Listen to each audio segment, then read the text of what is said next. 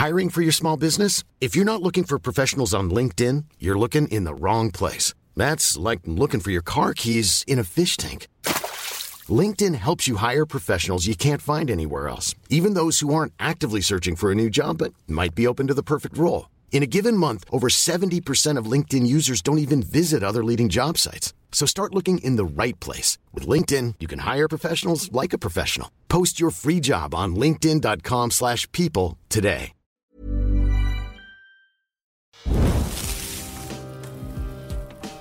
People can change anything they want to. And that means everything in the world. Show me any country, and there'll be people in it. It's time to take the humanity back into the center of the ring and follow that for a time. You know, think on that. Without people, you're nothing. Without people, you're nothing. Stoke the fire. Jesse Leach, it's been a while, my friend. It has been a while. Yeah, I miss it, man. It's good to be back here on here with you doing this. I definitely feel the lack of Stoke the Fire in my life. Well, we need to stoke these flames, don't we? The fire's been dying, so we've got to get these twigs and we've got to rub them together with haste. This is, of course, the second episode in our all-new format of the podcast where it's audio only from here on in. We will be, however, putting the raw, unedited videos from the Zoom chats on our Patreon page. So yet another incentive to support the show via patreon.com/Stoke the Fire. There is only one tier now, one tier, the final tier, if you will, $5 a month to stoke the flames. So yeah, if you want to support the show, if you want to get loads of extra stuff, that's all it costs. And there's already tons of stuff on there, loads of bonus podcasts, one-on-one chats with me and Jesse, listener episodes. Jesse's been on a bit of a hot streak as of late with just videos and spoken word poetry. And I love how creative you are, man. Like, your contributions to that page are so well received by everybody on there. And I just love seeing how excited everybody gets whenever you post stuff, and you never tell me what you're going to do. So I don't know. I just see them arrive on there the same time as everybody else. And I'm like, oh, no way. He's at it again. I even just put up a trip hop song recently, just whatever I'm feeling. If I'm feeling something, I'll just put it on there. That's what that page is for. If I'm feeling creative or whatever, I just drop it on there just because I'm so grateful for you guys for supporting us.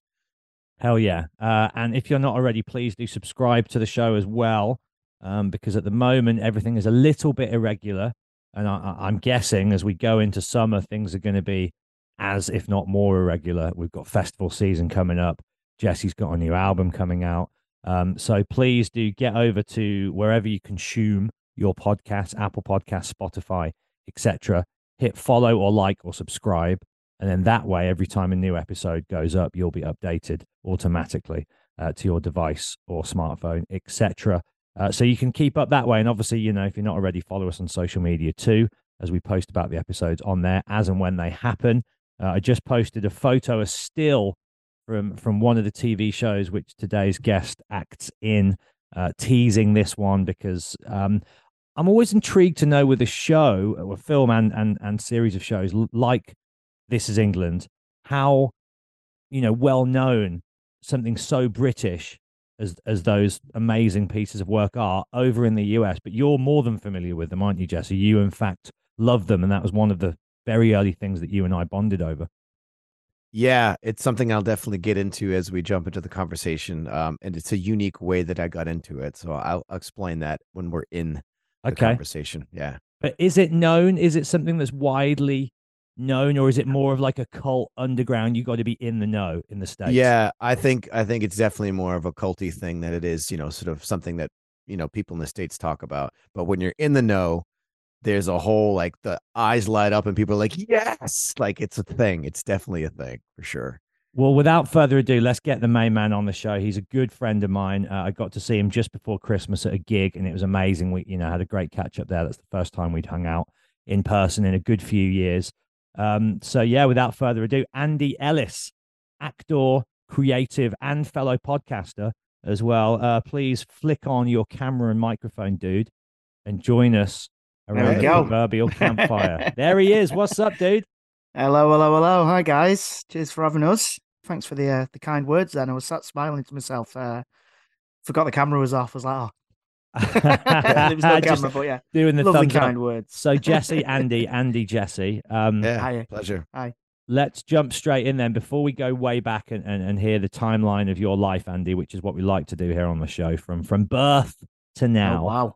wow. Jesse, very quickly, why don't you shed some light on how you discovered and became aware of This Is England? Was it the film first for you or the TV show? Yeah, film first. So I very much connected to ska and reggae culture, skinhead culture, actual skinhead culture, Mm. punk rock. It's at my roots. Um, and I was on tour with my band, one of my bands called Times of Grace back in 2011. And our guy who was working with us was Lemmy from Motorhead's main assistant for 8 years. His name is Dan Halen. That's his road name. And we got on really well, really famously, and he's super into the same types of music I am. And a night we're out just having pints, hanging out, and he's like, "You ever watch This Is England?" And I'm like, "No, I have no idea what that is." So on that tour, back before this is back before Netflix and all that shit.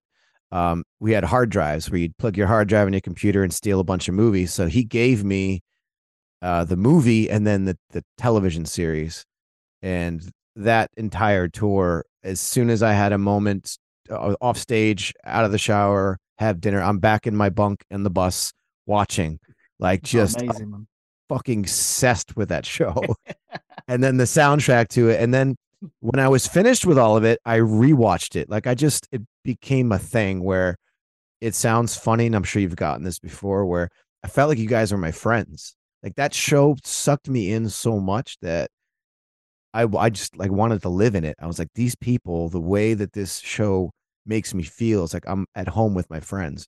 So yeah, to this day. And I just been rewatching it recently because I knew we were Oh, going to have nice. you on, and then listening to your podcast, which is something I'll definitely get into as well. There's a general feeling of just genuineness about you that I really love and can sort of relate to because you're not, one of those actors or one of those people in the industry that sort of puts on this persona. You just seem to be what you see is what you get. And that's really what I dig about you. Oh, nice one, man. Yeah, I think that was always the kind of the way. Obviously, Shane Meadows cast the film. Um, you know, the majority of the cast weren't actors or were young, working in like acting workshops and things like that. But nobody was like a trained professional actor or anything like that. Most of us were sort of school age at the time. And yeah, and I guess that's the thing that kind of comes across again and again. People saying how authentic the friendship seems to be and stuff like that. And I think it genuinely is because it is. Like obviously myself and Thomas Turgoose have a podcast, and a lot of actors will say, "Oh yeah, everybody keeps in touch and stuff like that." But we genuinely do like that. This is England. Lot obviously, a lot of people are very busy. Even more so nowadays. But we've been speaking today in a WhatsApp group. One of the girls runs a dance school. We're going to go down there in Derby and teach the kids and stuff like that. So like we are, quite close really. That was my first job, but other jobs you build very close friendships with people, and then you join like a WhatsApp group or whatever, and then after a couple of months it kind of fades out. But the last time we filmed any sort of This Is England stuff was 8-9 years ago now, so it's still there. That bond's still there after 9 years since we shot 90 anyway. Mhm. Hmm. Yeah. Did, And did 90 was an intense one, man. That was an intense one. Shit. Do Yeah, you yeah, have a it was WhatsApp crazy. group? Oh, This Is England WhatsApp group with all of you? We do, yeah, we Oh, do, mate, and that's amazing. pretty much everyone's in there as well, I think. Um, Obviously you've got like us young a lot, but then I think like every now and again Johnny Harris or someone will pop in and be like, "Sorry guys, I've not spoke," but we probably do his head in. Do you know what I mean? When we get on a Bing, when we bing, get on a bing, big bing. rant, yeah, yeah, yeah. That's amazing, dude. So, where are you from? You're from a kind of like a small area just outside of Manchester, right? A big area. I'm from. It's a place called Withenshaw. It was. I always say this. It was at one point the biggest council estate in the world. Wow. But now because of politics and stuff, it's kind of owned by private companies and stuff. It's still a council estate, but it's owned by private entities and things like that. So, but yeah, great town. Yeah, I love being from here. I love Manchester, and yeah, And so a council estate for people in America listening, I mean, would Yeah, I mean, does it just mean ghetto? Like what would their equivalent be? Like projects? Would it be projects, Jesse? Like housing projects? yeah, projects is the word for government funded housing that allows people of low income to afford to live there. Yeah, projects. yeah. I So suppose it's a very similar kind of thing. Obviously, when this estate was built, like, luckily, looking out my window now, it's a beautiful place. It was built as I think they called it like a garden city. So every council house that was built had a garden front and back, or a yard front and back. It's very green. There's a lot of parks and stuff, so it's nice. But ultimately, like a lot of them places, it has its very bad points, and has in the past, had quite some dark days. But it's kind of up and coming a little bit now. As a lot of places in the UK sort of currently are. It's a little bit kind of getting gentrified a bit and stuff like that now. so Mm. you obviously love it enough to remain there, and you've got your own family now. You've got two kids. So have you always lived there despite whatever work you've had going on? Has that always been home base? Yeah, yeah. Me and my wife, then girlfriend, we moved to London 2012. Yeah, because it was the Olympics year. We moved there 2012. We lasted like 9 months, 10 months, and we're like, Wow. nah, nah. There's no the great thing about places like this, and I'm sure a lot of the places that Jesse will kind of know from the States is, there's a great sense of community in these places. People, uh, there's bad apples everywhere, but genuinely, a lot of people look out for each other. A lot of people, know each other and stuff like that. And then when for me moving down south to London, it was such a culture shock in the sense of, like, there was none of that. There's no, even with, native Londoners, there's just no kind of sense of community or anything. People just don't talk to each other there. Us Northerners, we love to get on public transport and chat to each other, and, stuff like that, where that just doesn't happen down south. Yeah, I got to say that Manchester is probably my favorite spot in England. I obviously being a musician, London was always the place we would go to. And then when we finally started playing in Manchester and had like a day off in Manchester, and I would go to, on my day off, went to see a show in Manchester. It was like I started to really understand that what you're talking about, that culture, it's Mm. completely different from London. That's like people talking about New York. When you mention New York, people automatically think New York City. And I lived there for a while too, but now I moved up to Woodstock. I'm up in technically the country, up in the mountains. Mm. The community that's here is just everything I was missing so much. It's so isolating. It's funny, you're surrounded by all these people in a big city, but it can be very isolating for sure. So moving is huge. So I love to Yeah. hear that you went back. That's beautiful.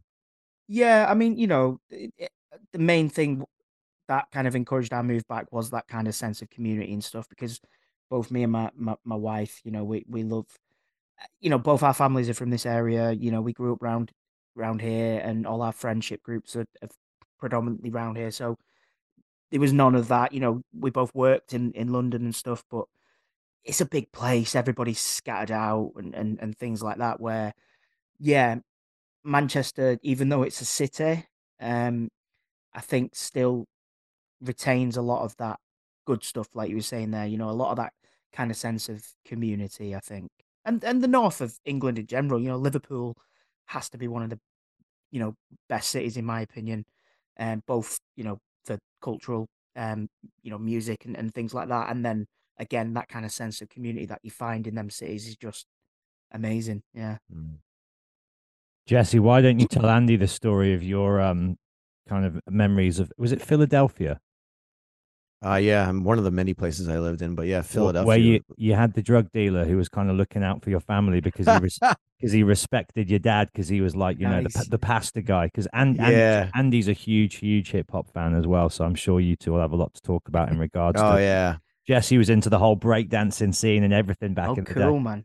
day. Yeah, they used to call me Little Man. So basically my dad through most of my life was, seeking God, and we would just uproot and leave places so he could study and earn his degrees and start churches. It was a whole crazy childhood that that's a whole other story. But living in Philadelphia in the 1980s when that explosion was happening, and as Yeah. Matt mentioned, we lived in a predominantly poor, difficult, crime-ridden neighborhood, being the only white family too in a very black neighborhood. So back then in that era, there were radicalized groups that didn't really like the fact that we were living there. They wanted Whitey out. Oh so wow. so our next door neighbor is an older lady named Mary, and her son was named Moses, biblical names. And Moses was a pimp and a Okay. yeah, and a drug dealer apparently. And he used to carry around a sawed-off shotgun underneath his trench coat. And I just knew him as Uncle Moses. He would escort us around to the train stop, to the grocery store. Moses was around, but he was protecting my family. And Wow. down the street at the corner store there, is the first time I saw breakdancing. And I used to go there all the time and watch as, like, the early stuff, the robotic sounding stuff like Houdini, and like, when Beastie Boys were just coming out and Run DMC. Like, I was living through that as a little kid, 5, 6 years old, watching that explosion happen. That's Unreal. amazing. Oh That yeah, is it was. honestly, yeah. I mean, you were saying earlier on, how you connected with This Is England, and you'd have loved to kind of live that. I was gonna say, like, not many people want to live in the UK in the 1980s. It was very, but again, like it was the same in the States with Reagan and Thatcher doing what they did. Very similar kind of politics and stuff. But yeah, like that just fascinates me. Things like that, that kind of birth of hip hop is just, yeah, incredible. And how that's like any music really, how it spreads and catches the ears of, I've always said this, like I'm a white working class lad from the north of England, but my music taste is that of the same as you who lived there. Do you Yeah. know? And it's that's the beautiful thing about music, I guess, that it can connect people right across the world who have no other sort of interests or social, similarities. And yeah, yeah, amazing, man. Yes, that's What's It's beautiful crazy. what culture can do, because I think that's what people miss when they talk about music, hip hop, and we can talk about, the ska culture, the skinhead culture, the stuff that was in This Is England versus, what hip hop was. It's really about the culture of working class. It's the culture of people who, uh, I guess you could use the word, we're less soft, we're poor, Mhm. we're living check to check or living off government funding. So you have this desperation that was there, this tension. And I think because of that, and you can attest to I mean, we can all sort of attest to this growing up around it, is because of that, you band together as kids. When I was a kid, we would go into like abandoned buildings and play hide and seek or make up games. And we had a bond that I don't think would have been there had we been in a upper class situation, had we been sort of well off where we had all kinds of toys and whatever. Like, we didn't have anything. So you go to Mm, the park and you grab a stick, and that stick becomes your toy for the day. And me and all my friends, we like just became what we thought we were. And it reminds me of that scene in This Is England where, all the kids go into the field and they spend that day dressing up and just being kids. That yeah. beautiful moment that was captured there. So what was it like for you growing up in your neighborhood with the kids that you hung out with? What kind of stuff did you guys do to sort of occupy your time, or what kind of trouble did you get into? Very, very similar sounding to yourself, really. I mean, I was always lucky. Like my mum and dad both, worked very hard, so I was in no way kind of, uh, you know, we were looked after, me, my sister and stuff. Not by any means like rich, but we had nice things. We, went on holidays, vacations, and stuff. But yeah, I mean, yeah, all sorts really. I mean, I kind of grew up. I know, Matt, we've spoke about this a little bit before because you're like quite friendly with the Dirty Sanchez boys, and I grew up on a diet of like Jackass, Dirty Sanchez. So when I got to like the age of, I don't know, 10, 11, we were um trying to skateboard. We were trying to jump over each other and try, intentionally hurting ourselves. But same thing, man. I mean, yeah, when you were saying there, like, if there was a property that was being built nearby, we'd be in there. We'd be like, I remember we built a half pipe once Yes. purely from stolen um things from this like development of houses, and I still go past them houses now and look at it and I think, wow, what great days. But again, playing a hide and seek, and we had a game. I don't know if there's like manhunt, sort of similar to hide and seek. Um, Just a bit more yeah, ominous. just a bit more ominous. Yeah. But yeah, the same things, man. I grew up kind of again Withenshaw being quite green as well as a council estate. Um, my kind of parents' house sort of faced like this field that has like a little sort of stream running through. I mean, I'm painting a very nice picture of it there, but it's not. It was full of like if there wasn't a car on fire in it or Yeah. like litter or something, it was very. But we just used to, climb trees and just yeah, like you say, just entertaining yourself really, And then obviously, again, kind of growing up in the '90s and early 2000s, obviously, video games and things like that obviously start popping up and stuff. But um, yeah, man. See, it seems like a very sort of similar thing. You kind of create your own fun until your mum shouts you're in it at night to get ready for bed and school the next day, I guess. Yeah, ours was the street lights. If the street lights came on, that was when my mother expected us to come back in. And then as you get Yeah. older, you sort of disobey that and start to get into finding bottles of booze. And we used to do this thing in the States called Hey Buddy, where you'd go to a liquor store and you'd make friends with someone who was going in or out and then Yeah. offer 'em money to get you your booze and stuff like that. And that's when that shit started happening. I no longer cared about the curfew, and I used to get in trouble a lot because of that. Same here, man. I mean, Yeah. I remember sort of later years of high school. So for over in the UK, that's like 15, 16. Right. I had a family member who, because Wythenshawe's right close by to Manchester Airport, and I had a family member that worked at the airport, and I don't know if I'm incriminating someone here. Also, the little kind of Just miniature leave the name bottles, out. yeah, the little miniature bottles of like alcohol Yeah, that we you call that them you get on nips. airplanes. Yeah. Yeah, little, yeah. Yeah. So he'd have bags, and I mean like bin bags full of them. And I remember one day just sort of saying to him, I was like, "Can I take a few of them?" And he was like, "Yeah, take what you want. Like I can get more." Like it was a constant flow. And I was like, all right, okay, cool. So I used to have this big Chicago Bulls coat, and it had Yeah. like quite a load of like pockets. Again, massive hip hop child of the '90s, I obviously, probably had the same coat as you, dude. and it had some like inside pockets. And I remember cutting a little hole there, and I could fill this coat with like I think I used to go out with about 50 of these little bottles, to my local like local park, and sell them for like £1 each. So On the like in my hustle. kind of Amazing. on the hustle. So in my later years of high school, on like a Friday and Saturday night, I was known as like the guy to go to. So we could bypass that kind of because we used to do that as well, like waiting for people to go in the Yeah. store for you. But obviously that's kind of a risky game sometimes. But yeah, people just were like, Andy's in the park. I'm gonna go and buy £5 worth of like hard liquor as well. Like it was, it was vodka and all that and stuff. But yeah, and then in school, obviously, throughout that week, I was spending my dinner monies. Living like a king. I was probably doing better then than I am currently.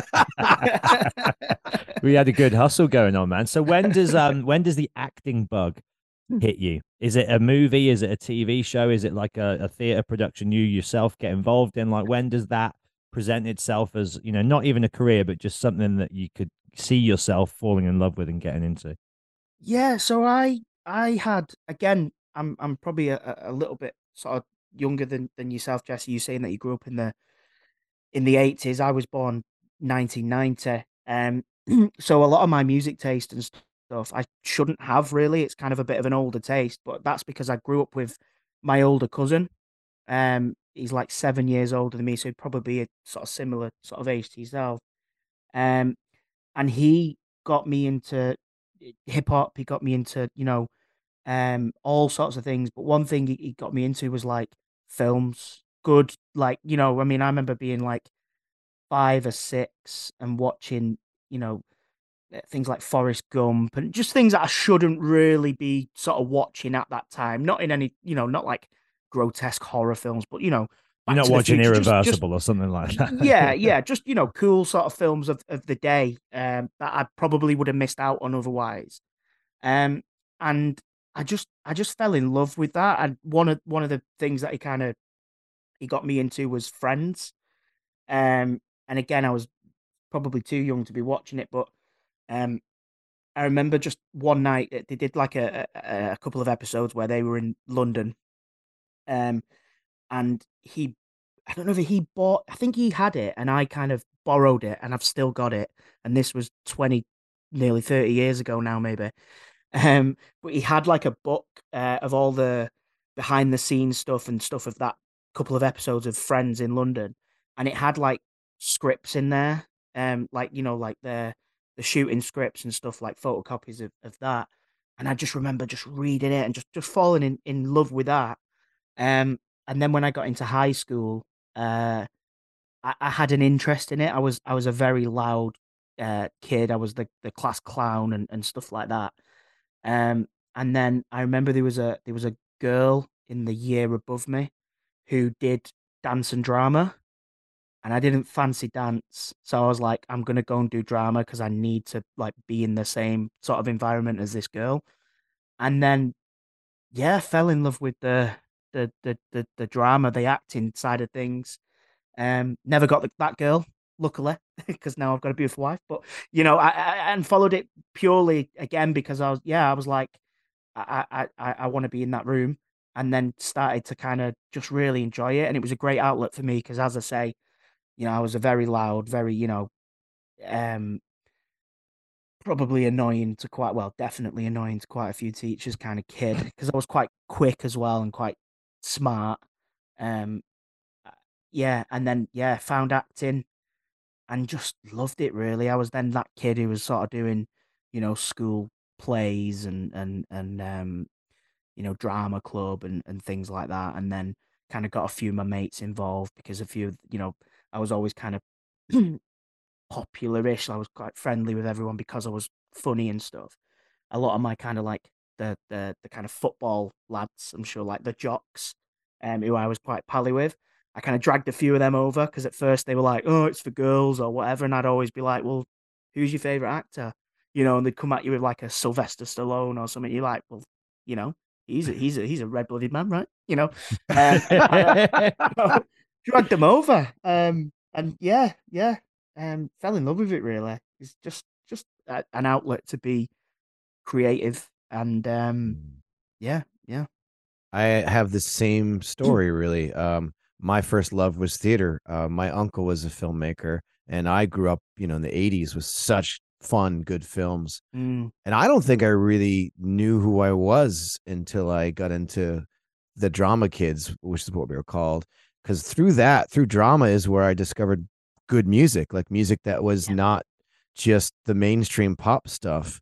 So theater was my gateway to do what I do. And my friends, and we do the school plays, and then we would watch a movie and analyze it. Like the Breakfast Club was actually our theater teacher made us watch the Breakfast Club and analyze that movie Oh, from the nice. flaws to the continuity to whatever, and then doing I forget the name of it, but essentially freestyle acting as I like exercises, improv. improv.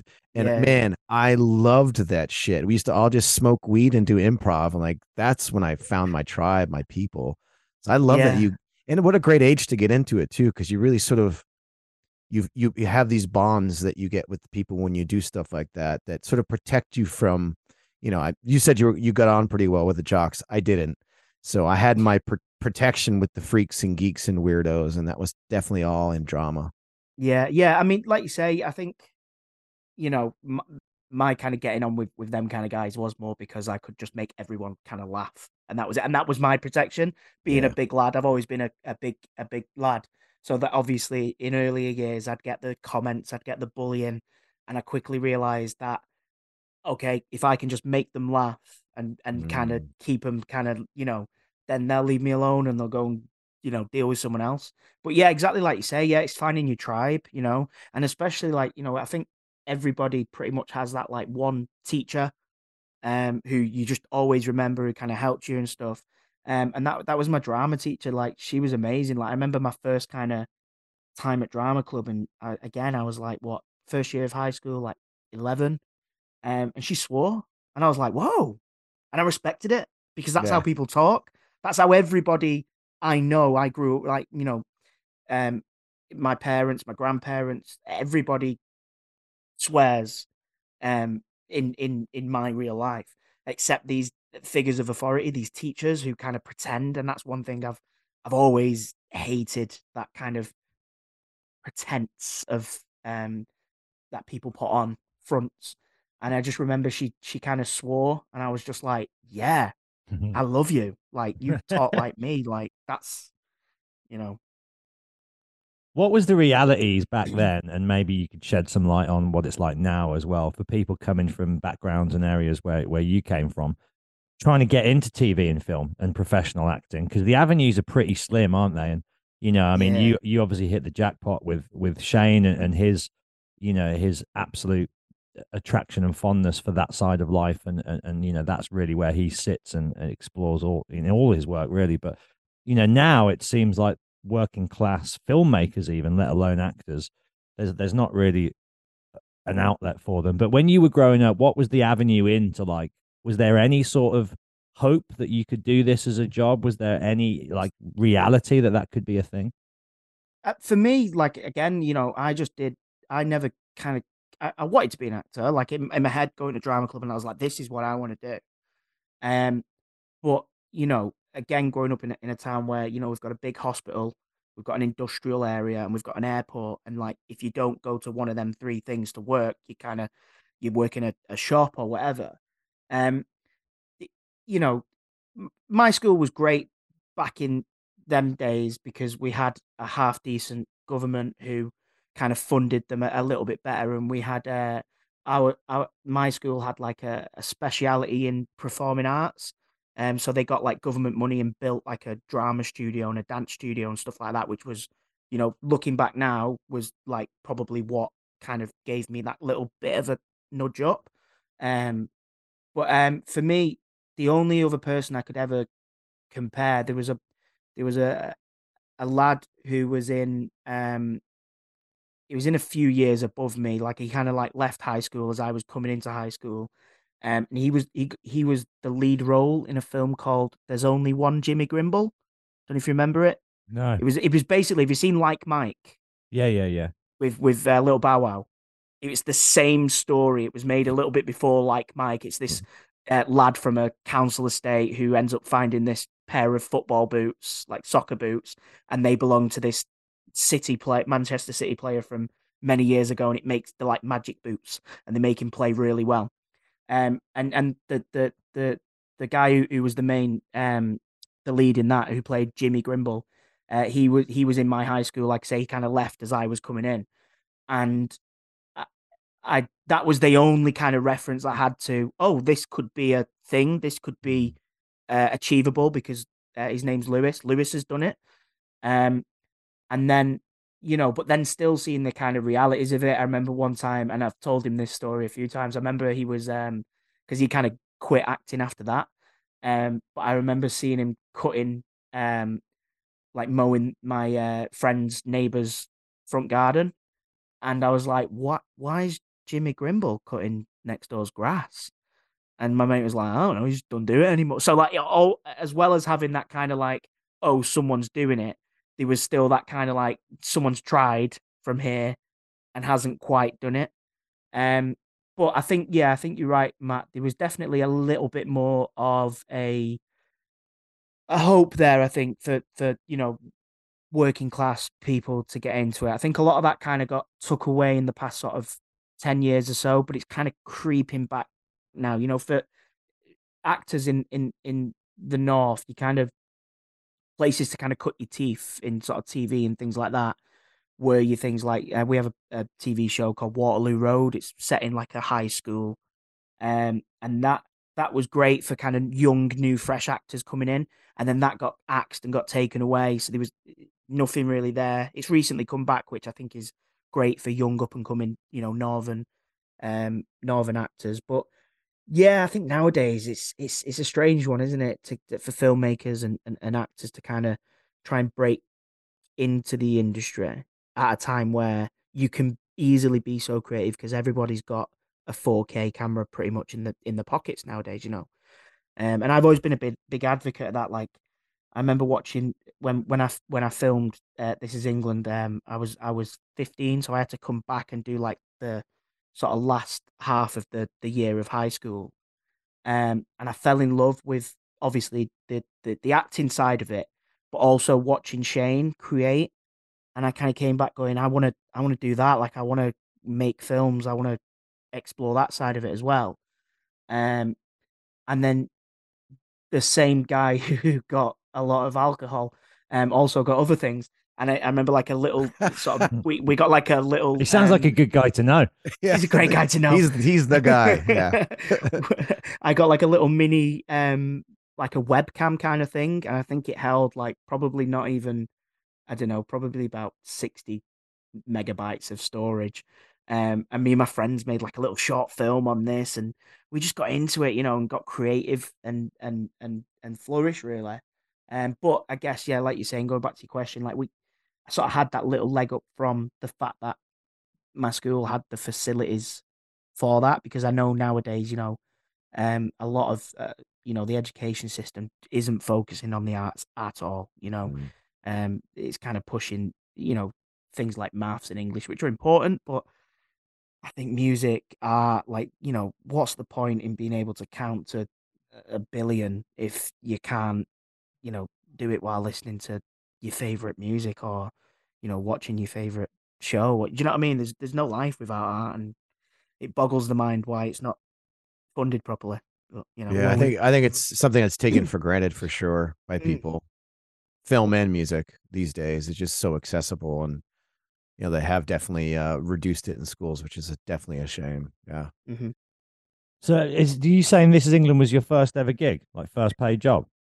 Yeah, yeah, yeah. So basically, well, kind of. So basically, there was a how I got into it. My school was used as like a set for this drama series that they were filming. It was just like a one-off little drama series. And it was shooting during the summer holidays, and they basically they were shooting in a school, so they needed the school being populated with students. So they asked if any of the students wanted to be extras, background artists. So a lot of us were like, yeah, I think we got paid like £30 a day. Um, and it was during the holidays anyway. So a few of us went to that, quite a lot of us went to that and did that and got an experience of being on set as a supporting artist. And then from that, like I said earlier, I was the drama club guy and stuff like that. I think the producers of that were kind of like, okay, there's a source here, like an untapped source of kids who want to be in things. And they sent a few kind of audition things over. Um, and one of them was this TV thing called Bulldogs, about skinheads in the 1980s. And then I went to the audition, and it turned out it was all kind of cloak and dagger, and it was a TV, a film. Sorry, This Is England. Although I think it was called Bulldog at the time.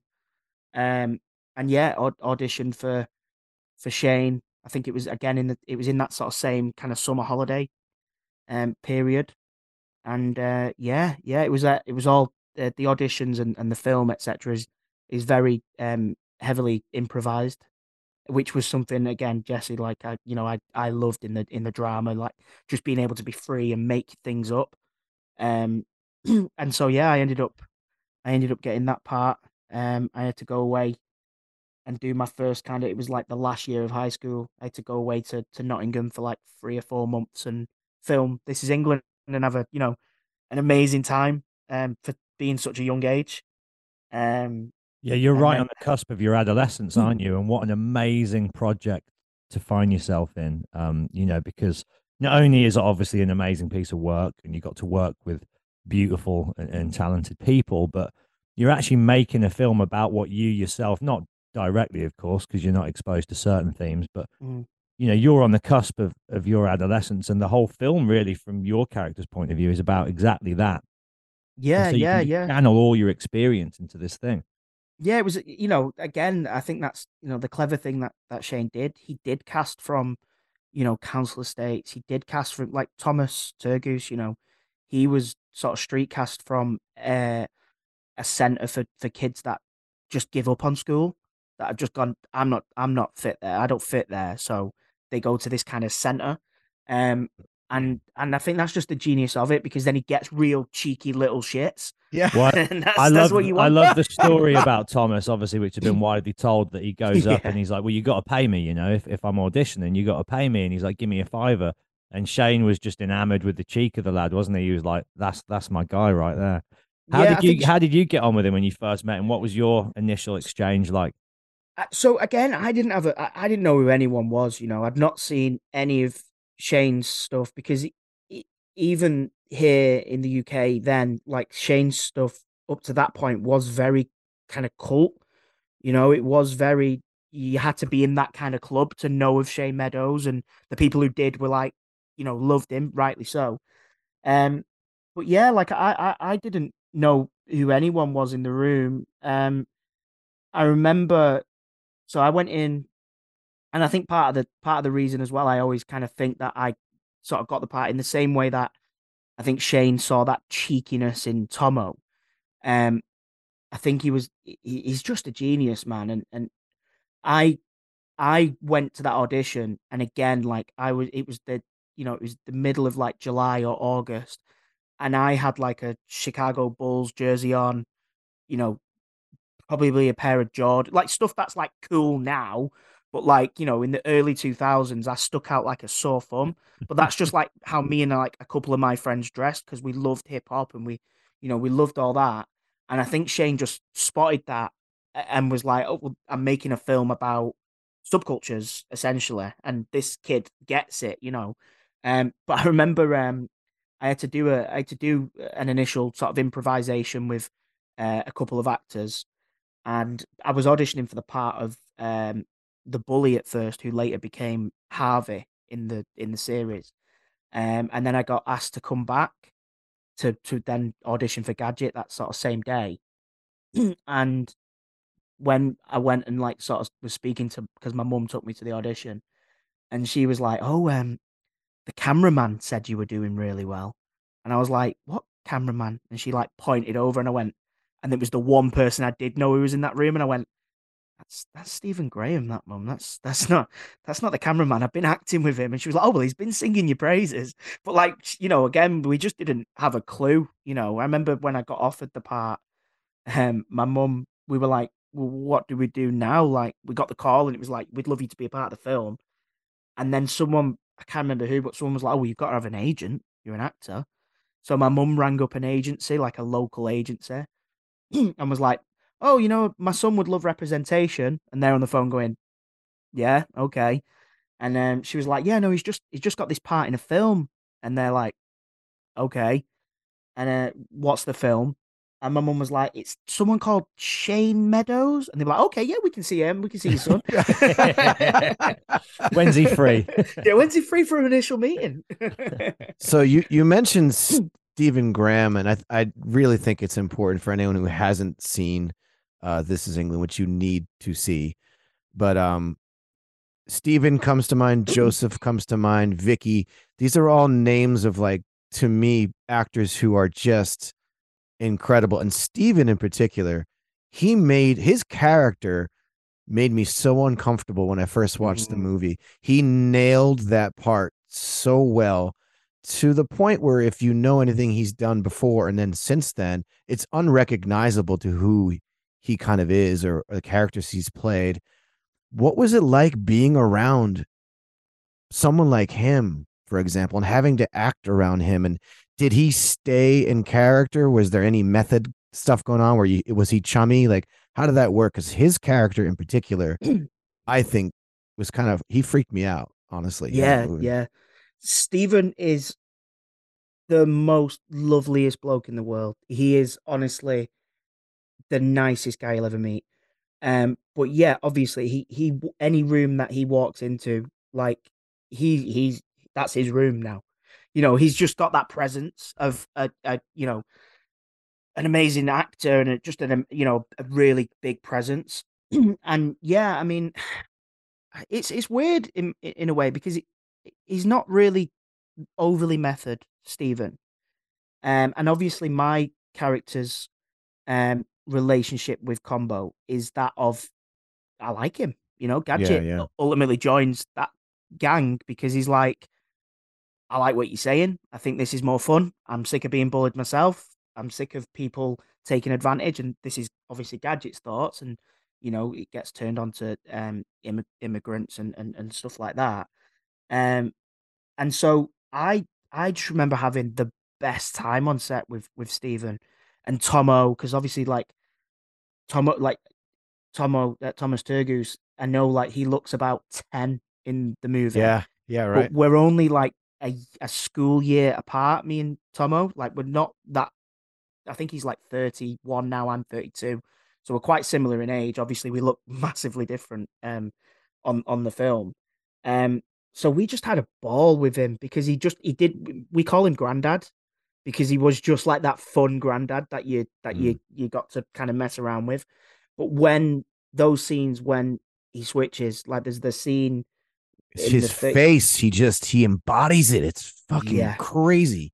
yeah, and when he does that, when you're on set, you see that, and it is terrifying. Like the scene where there's a couple of kids playing football, and he takes the ball of him, and his line is something like, "Go home, mummy's cooking curry."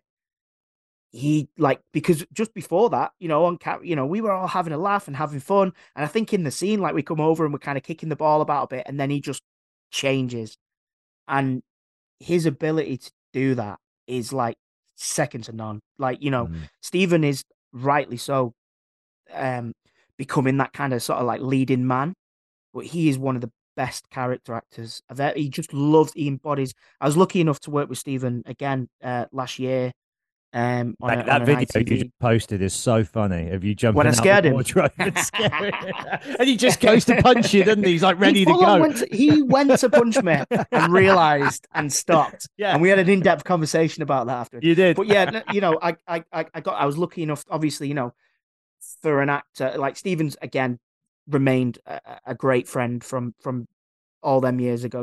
We shot the film in like 2005, and has remained a great friend.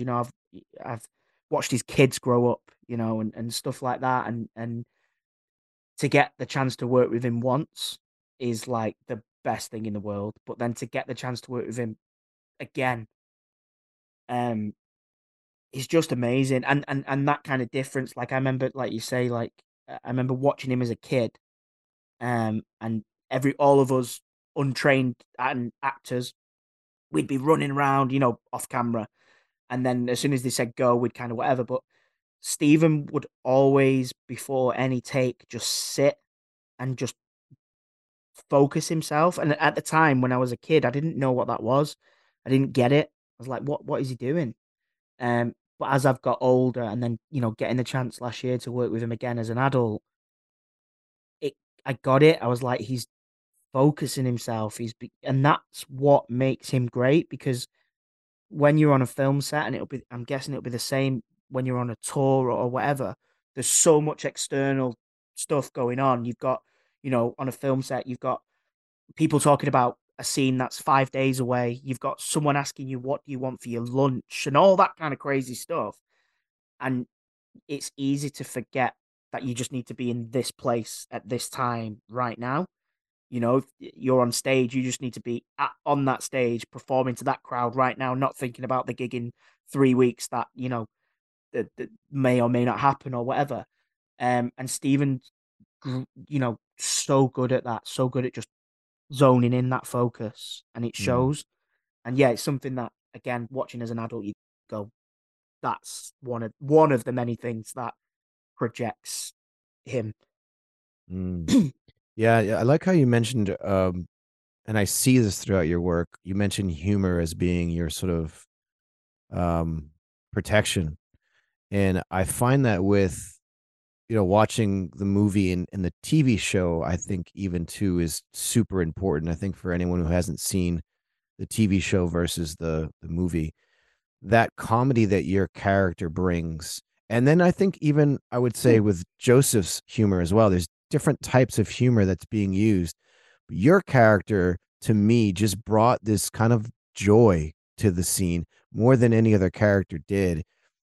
Did that come? I think that would just come natural to you, the way you interact with your characters. How much of that was scripted? How much were you able to just be yourself in those moments?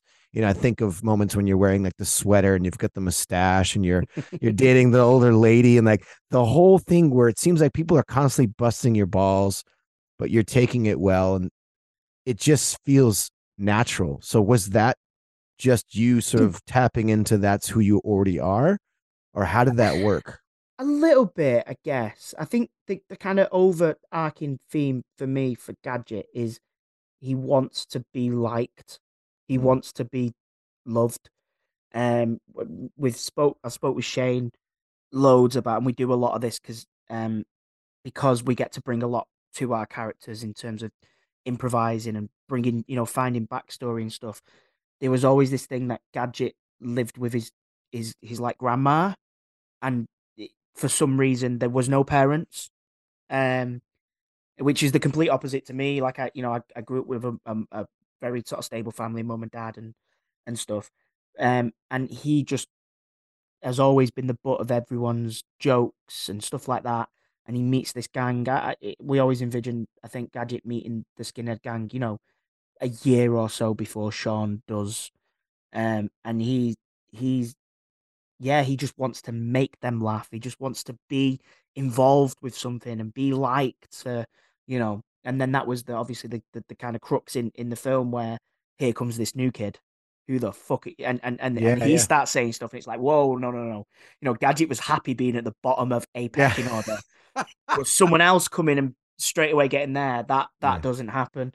yeah. Um, but yeah, I think that's it. I think again, the genius of Shane is he allows you to bring in characteristics of yourself, and again, going back to what you were saying earlier about you know uh, Combo and Steven's performance. A lot of that was Steven bringing. I remember there's it's been quite quoted quite often. Like there was a point when Steven got offered the role that he rang Shane up terrified because he rang Shane up and he was like, I need to tell you something. And Shane was like, what, mate? What's up? And Stephen was like, I know I don't look it, but I'm mixed race. And Shane was like, what? And Stephen was like, yeah, like I'm mixed race. Like you don't want me playing this horrible racist Wow. person. It's like And Shane was Caribbean like, heritage, right? Is that right? yeah, Yeah. yeah, I think so, yeah. And Shane was like, no, that adds Perfect. so much, let's and that's the genius of him. Same again with Joe, with Joe Gilgan, who you mentioned there, like him, he is again that kind of person that any room you're in with Joe Gilgan, that's Joe Gilgan's route. Like he is so funny and so, you know, batshit is the only way to describe Joe Gilgan. And that's a coming from a place of love. Like he is just batshit. Like whenever you're with him, you're having the best time because He's he's kind just of off grid as completely with well, it. right? He's a bit of a mysterious sort of character, right? Is he a bit Yeah, reclusive and kind of just yeah, very much so. Yeah, like he's probably one of the people from the cast that we don't interact much with. Um, but when you see him, he's like that kind of friend who, like, I've got a friend who like left our school and moved to Wales, but he'll come back every now and again, and it's like he's never left. And that's what Joe's like. You might Mm. not see him for years, but when you see him, it's like you've not spent 5 minutes apart. Um, and again, him bringing in the series and stuff, like he's got a parrot at one point, and that's because Joe bought a parrot and just had this parrot was living with us. His name was Ian Green, named after Ian Brown, but because he was green. Um, and just literally like just a great guy to be around, and he put that into Woody. I remember Mm, when we were because I got cast early on in the film, um, and I had to go up and down to Nottingham quite a bit to workshop other actors. So we like workshopped another Sean, and then we workshopped like another Woody, and the other it was like kind of between Joe Gilgan and this other guy. And I think Shane wasn't too sure what he wanted in this leader of the gang because the other guy was very much hard ass, you don't mess with me kind of leader, authority. And then here comes Joe Gilgan, who just makes you happy, just makes you laugh. You want to be in his presence. You want to elevate him to leader because he's a great guy, and that's ultimately what Woody is, what Woody became. Um, he is a leader because not because he's the hardest one or he's whatever. He's the one that everybody is okay with being the leader because they just love him, mm. you know, so much. And on the back of what we're talking about as far as comedy and your interactions and using humor, the one thing I really loved about the movie and the series is there's really touchy, hard subjects that are tackled between racism and abuse. And, throughout the movie and the series, I feel like, there are intense moments that happen, but I gotta say, and this brought a depth to your character in the 90, the This Is England 90, where after the rave, the morning after the rave, and you're sitting on the grass. And I can't remember the character's name, but Kelly. she had just had a Yeah. rough moment. I don't want to give it away. If anyone who hasn't seen it, you must watch it. But I I'm rewatched it. getting goosebumps just thinking about that Oh scene. my god, I rewatched just that scene last night because I was just kind of doing a little character analyzation of some stuff you've done. And there I was, without even being immersed into the series at all, just watching that clip on YouTube, just tears Oh man. streaming down my face watching this scene because of the way it just felt fucking real. Like I felt like I was watching my friends. Like, where did you tap into? Like, how did you tap in from being this goofy character, and sincere character, lovable character, but that moment on screen to me was that moment sort of like when Jim Carrey does the Truman Show, and you see, or Eternal, what is it, the Spotless Mind, I can't think of that name of the Eternal movie. Sunshine. Yeah. Yeah, so you see that moment of like he's not just a funny sort of lovable guy, there's a dark depth and pain there. How did you tap into that? And I would say, to me, that showed um your what's the word I'm looking for, your depth as an actor. And Oh, that thanks, man. scene to this day, out of that whole series, all the dark crazy stuff that happened, I love that scene probably more than any of them because it Oh just wow. feels fucking real. Yeah, thank you, mate. That's beyond lovely. Yeah, I think that so the way I've again always kind of seen This Is England because I've grown up on it. I've grown up doing it. We shot the film in 2005 and we shot 90 in 2014. So it was like 10 years. That was my adolescence. I spent my adolescence being Gadget in a sense. Every few years we went and we did this. Um, and for me, each one is sort of like a chapter of my adolescence. Um, the film, obviously, I was a kid. We were just having fun and just being ignorant to stuff. And then 86, we were at that age where we could go out and drink, we could go out and party. And we did that as a cast as well as doing that on screen. Like we Yeah. had a lot of fun days on that one. And then Were you all 88, living together for that one? we all lived together in flats, yeah. Yeah. And by the end Wow. of it, we all owed a fair chunk of money to put the flats back to how they were because they were like brand new build. And we all bought like paintball guns and things like that. That's And awesome. yeah, there was like a used car sales thing over the road. And yeah, yeah, a fair few of them got shot with paintball guns. um, and just having again just that kind of dicking about, and stuff. And then 88 um was a strange one for me and for Gadget because there was a divide in the gang. And Shane intentionally kept members apart. None Wow. of us were Yeah. allowed to see Joe Gilgan during filming. He was always taken away. Same with Vicky McClure, um, until we met again, um, and we had that reunion on screen, and then we can because he shoots a lot of it chronologically, which is unheard of in TV and film. Um, Is that the and scene on the with street, real quick, where you bump into each other? Yeah, we're in That's an like a amazing scene, though. outdoor market. Yeah. Honestly, that was the first time, and I'd been acting at that point probably about 10 years. And like I say, we were separated from Joe. None of us could see Joe. Me, Tomo, Michael Soccer, etc. We could do what we wanted when we were together. Um, but we weren't allowed to go and play with Joe. We weren't allowed to go and play out with Joe, which is genuinely what it feels like. Um, and on that night when we had that scene afterwards, like it was just an emotional scene. And afterwards, Shane kind of came over and he was like, if you guys want to go out now, like you can go out with Joe, go and have fun. Like that's fine. We've got that scene in the bag.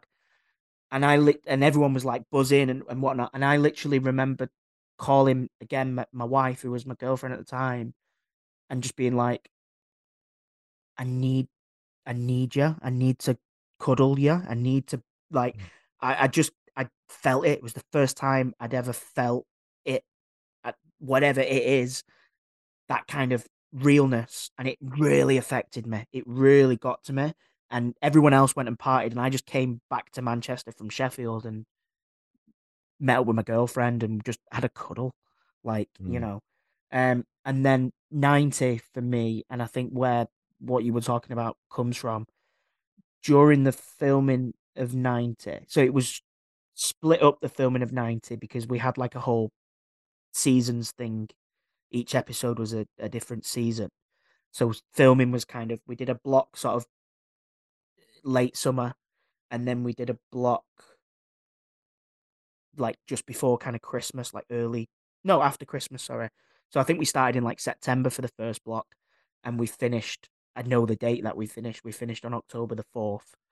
And then we went back after Christmas. And I know the date because my first daughter was born on October the 5th. And Wow. my kind of thinking of Gadget at this point, because I was growing up, I was about to, you know, become a grown up. The most ultimate becoming a grown up of things you can do is I remember saying to Shane, like, I, when I'm, even though he loves Kelly and has a romantic interest there, more than anything, he can put that in a shoebox here. He just wants to look after her. And when I'm in my head, I remember like I was literally channeling that fact because we shot them scenes, which I've got a funny story about, but we shot them scenes, like October the 3rd. Like there was a point where I think my little girl was due on like September the 28th, and filming kind of went over, and I was like 2 or 3 hours away from my wife, and everything was obviously on a knife edge. And I just remember, yeah, trying to channel that kind of like I'm about to become someone's, carer, someone's everything, you know, and I'm gonna try and put that into how much Gadget wants to Wow. care for Kelly. Um, so yeah, it's nice to know that it came through. No, it didn't. And even the fight scene that you have with Michael's character, is it Yeah, Michael? Harvey. Yeah, Michael's like, yeah. That fight scene even is just intense because it's like friendship and like you see the darker side of it and the anger and then your frustration in your character. Just yeah, brilliant, man. And I like how you said that about Woody too. I actually got like sick to my stomach during when you guys let's spoil. I was like, no. It's But like I mum think and dad fighting. It it's was crazy horrible. though, because I really think it speaks volumes of the accuracy and the genuineness of that. Where like, the small circle of people I know that have seen those films and the TV shows, it's like borderline obsession for a while for a lot of people because it just I don't know. I can't really put it into words. It's just something that has been a part of my life, especially when you're on the road and you're lonely, you're missing home, and Yeah, you put that on, you connect. It's like I think a true testament to the performances on that. Just incredible. And to hear that backstory, that makes a lot of sense. I can't imagine what that was like. it was crazy, man. It was like you say, it's and that's what you do as an actor. I think you try and channel. You want it to be real. You need to find a way to make it real. No matter, I've never had a friend, luckily, who's been, what she went through and become a heroin addict and things like that. So how do I make that real? How do I, and then I'm going, well, I need to worry about her like I would worry about this child that's about to come into Yeah. um, it's not great. It definitely messes around with the old mental health sometimes, but I think that's something again I've probably learned off people like Stephen. You need to make it real. Don't just say it because it's written down. Find a way to make that sound real, Mm. make people feel it. And that's what we're kind of here to do, I guess, as actors. So do you, But you yeah, I get think that scene in the can, mate, and then literally go to the hospital to be there for the birth of your first kid? Like, is that just a 24 pretty hour much, yeah. So whirlwind? yeah, so crazily enough, so yeah, so like I say, my wife was due on the 28th of September. And I from obviously from that day on, I'm like, I've got to be going at any minute now. And everything was, and we're, awkwardly enough, that kind of week's block was that festival sort of thing that we're filming in that field where, you know, a lot of them, again, a lot of them people, them SAs, the casting had not casted like SAs.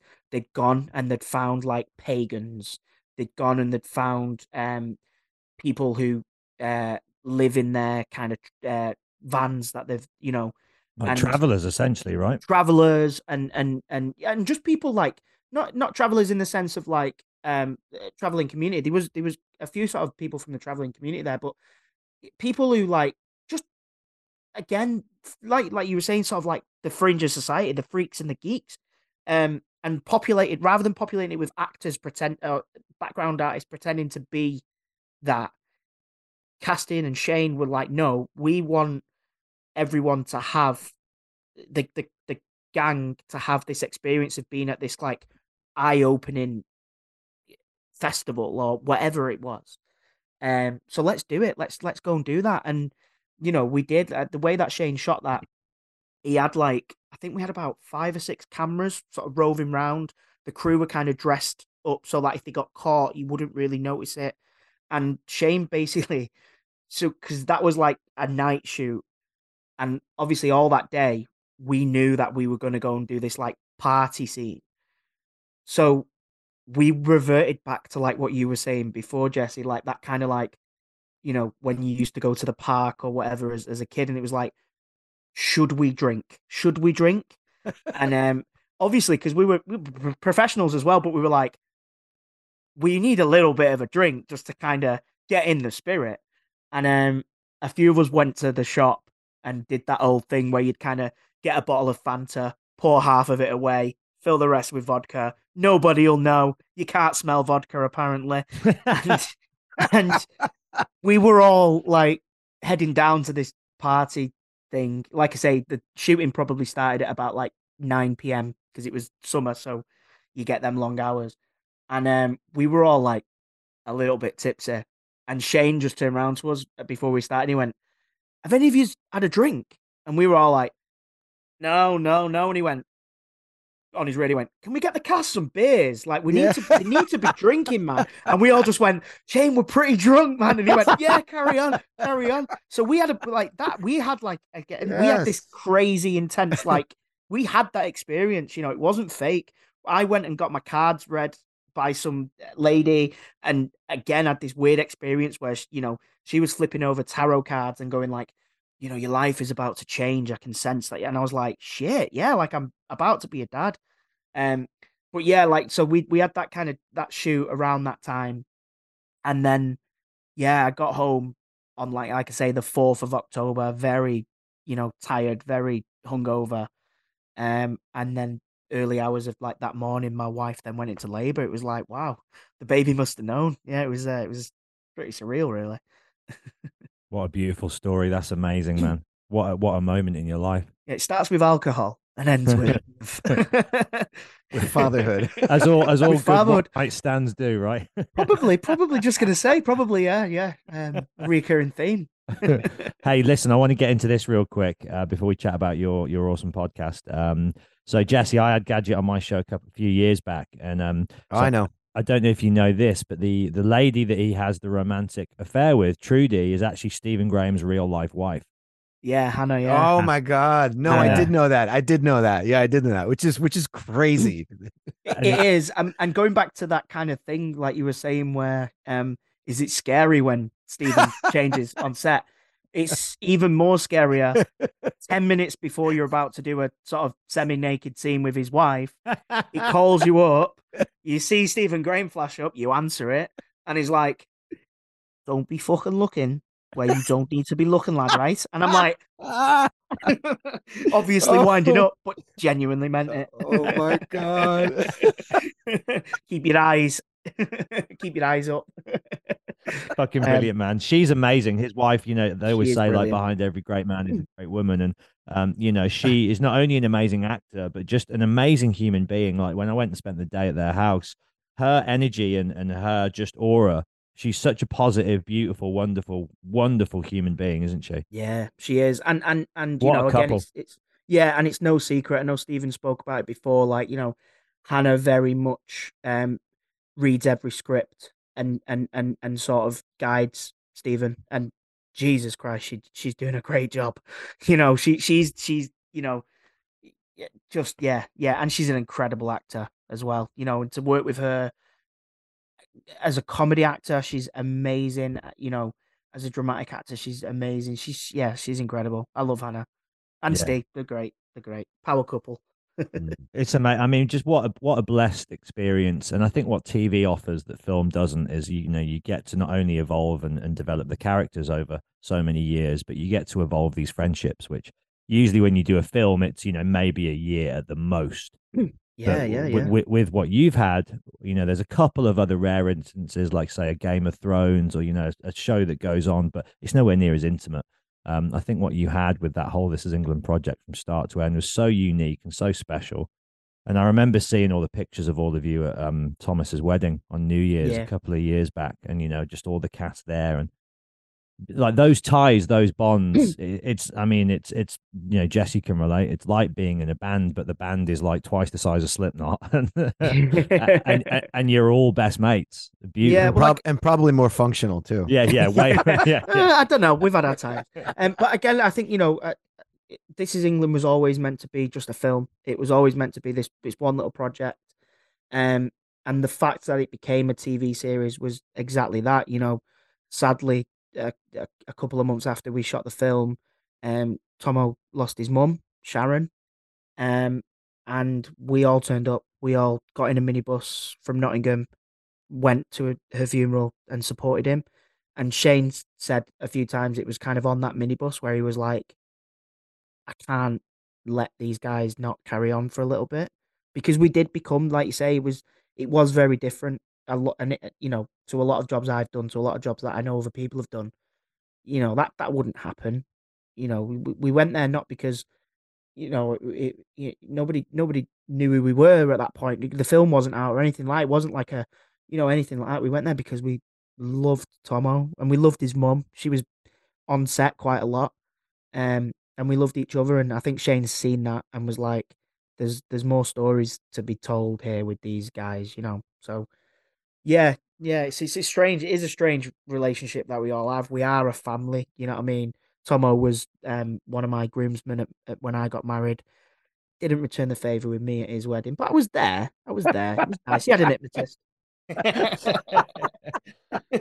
How beautiful that out of something so sad and tragic came, something that touched the world in so many Yeah, ways. yeah, man, yeah, and Sharon, Sharon was great. She, I remember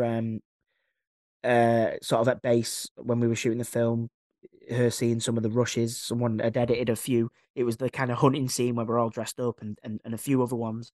had edited them together as kind of rushes for Shane to watch, and I remember kind of watching it with her and Tomo, and just seeing her face as she's seeing this the son doing something that again, Mm.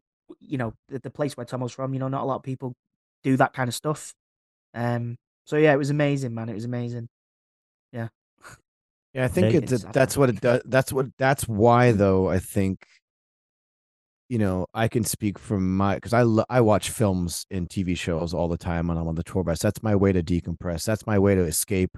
If I don't want to go out and party and drink, I want to take care of myself. I'm in my bunk watching films. Matt Mm. and I talk about films a lot, and I think that's why that series above a lot of things that I've watched. And I've gotten attached to a bunch of little series and you become obsessed and you rewatch them. Like, for me, it's like the Mighty Boosh is another British television that I'm obsessed with. I watch over and over again. I feel Yeah. like they're my friends, but I think it's because there was so much realness going on between all of you that chemistry you can't duplicate that with just actors who are professionals who are told to do a certain thing and are masters of their craft. It would be good, but it wouldn't be the same thing. I think that comes through on the screen.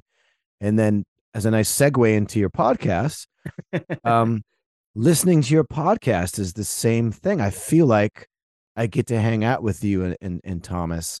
Oh, And then, nice. you talking about stuff with This Is England, talking about your real life, and it all kind of comes together. I was in the kitchen yesterday making dinner for my lady and just had your podcast on, and I'm just there chuckling. And then I'm like thinking about these things I hadn't thought about. And you're talking about, going to the spa and people Oh, like, right. Yeah, yeah, yeah. And I'm like, yeah. I'm loving it. I'm like, why have I not listened to this podcast? It's so fucking good because it's Thank just you, you man. guys hanging out. But it's so good. There's the Oh, chemistry is still there with that podcast. but I mean, that's the thing. Like, I guess it is chemistry. I love Thomas. Like, I do genuinely see him as. It's weird calling him Thomas.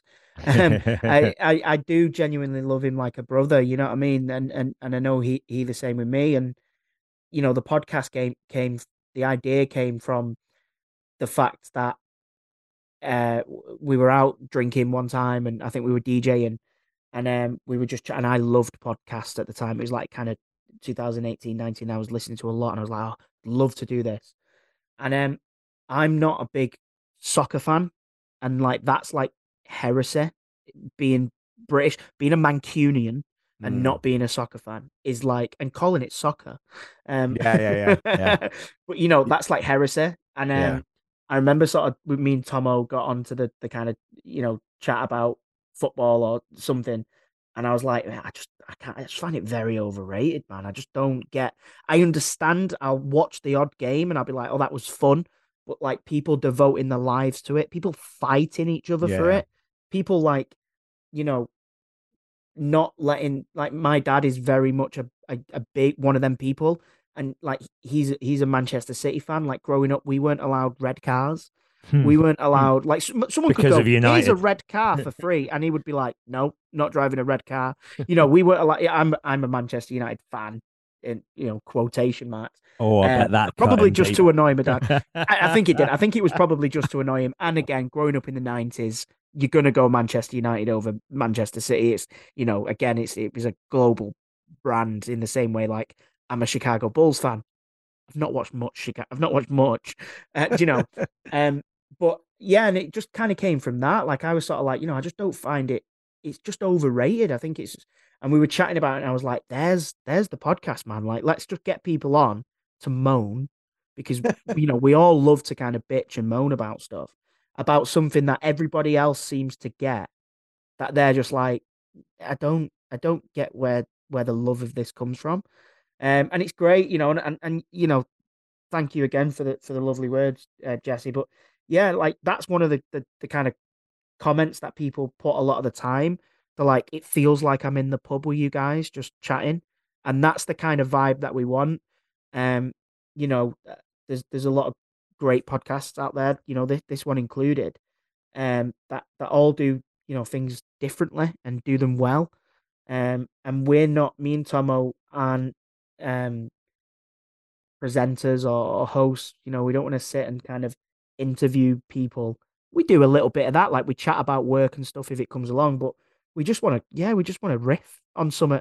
And the overrated thing is, if anything, it's just an icebreaker because Michael Soccer, for instance, the podcast that he just mentioned, he comes on and his subject is spa days, but we And only probably upspeak, speak about upspeak and too. upspeak, yeah, which I feel like I might have done quite a bit on this I podcast. love it. I fucking love it.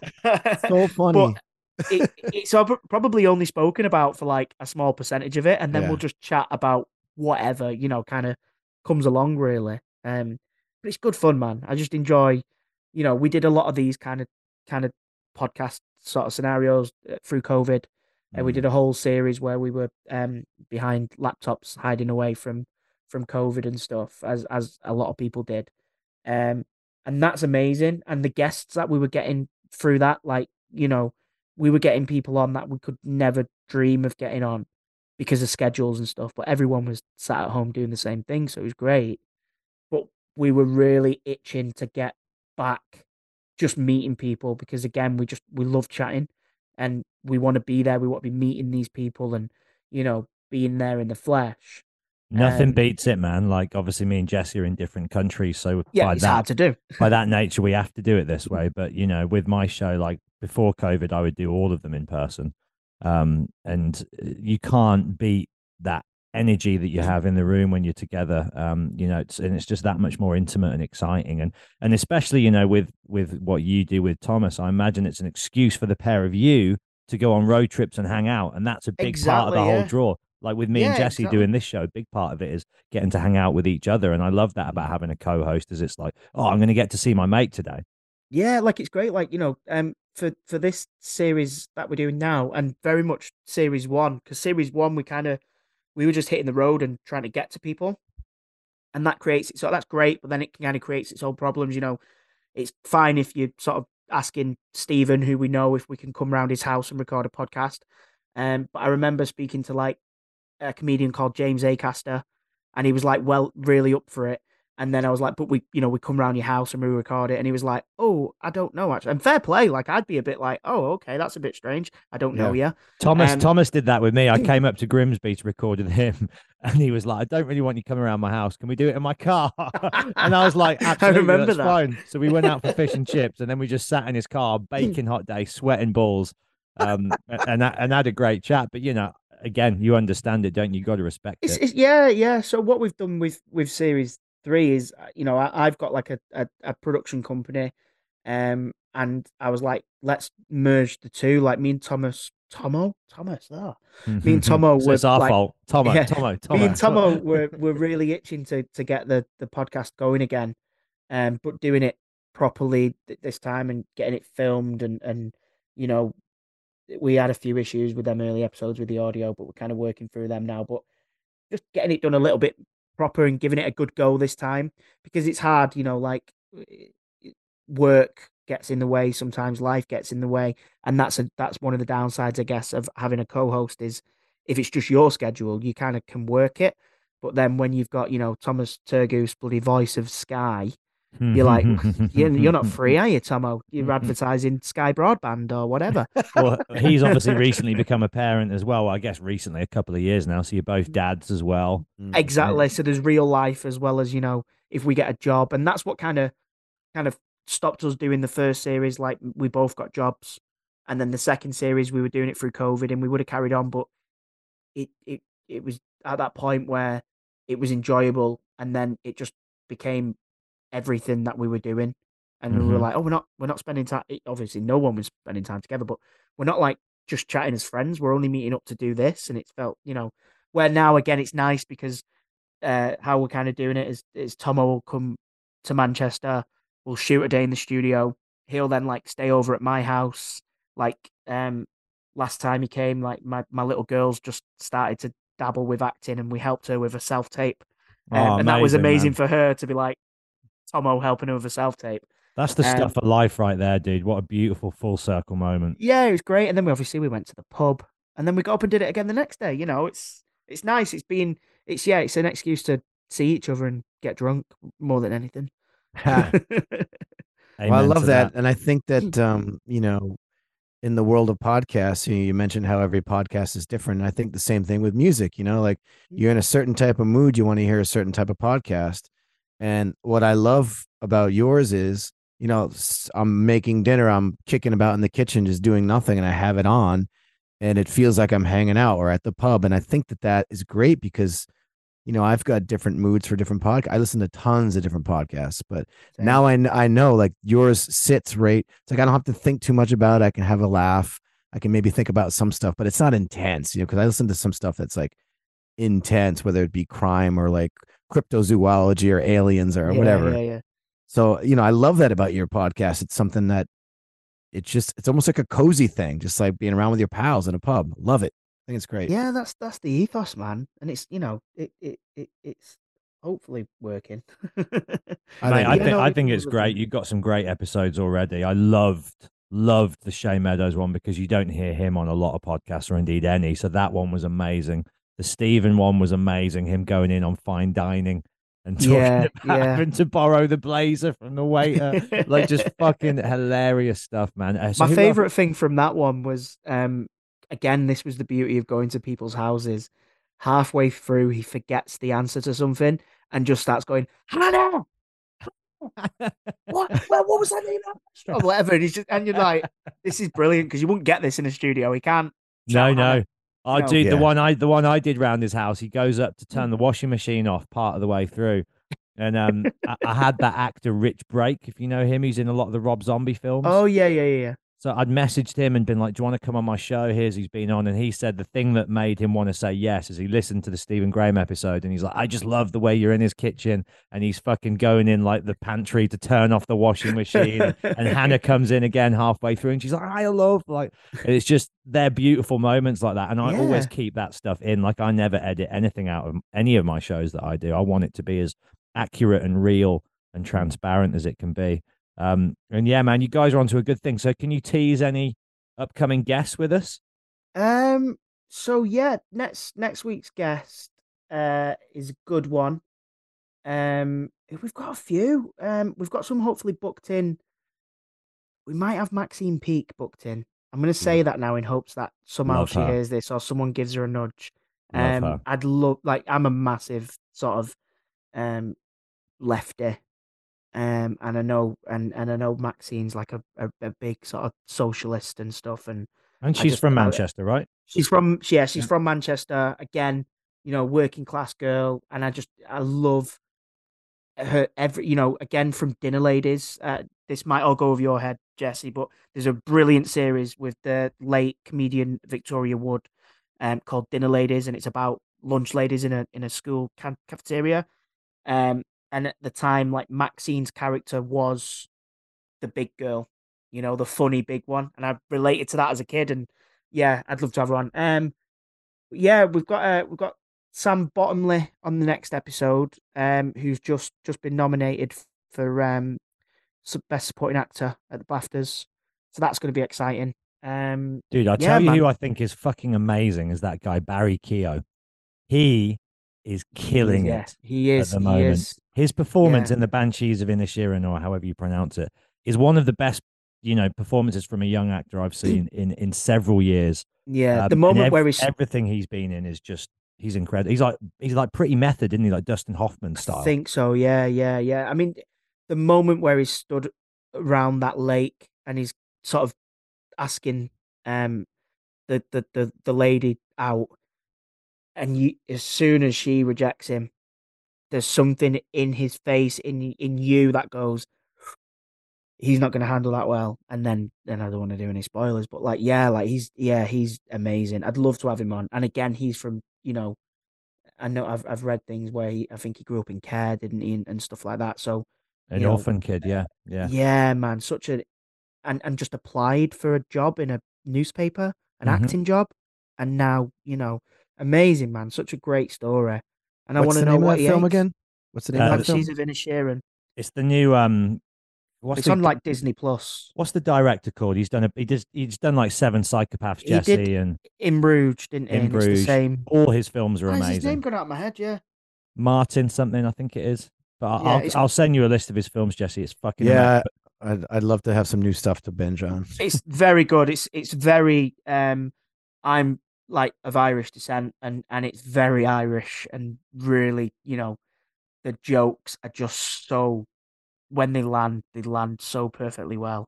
But then the drama is amazing as well. Yeah, great I film. love it. I'm into it.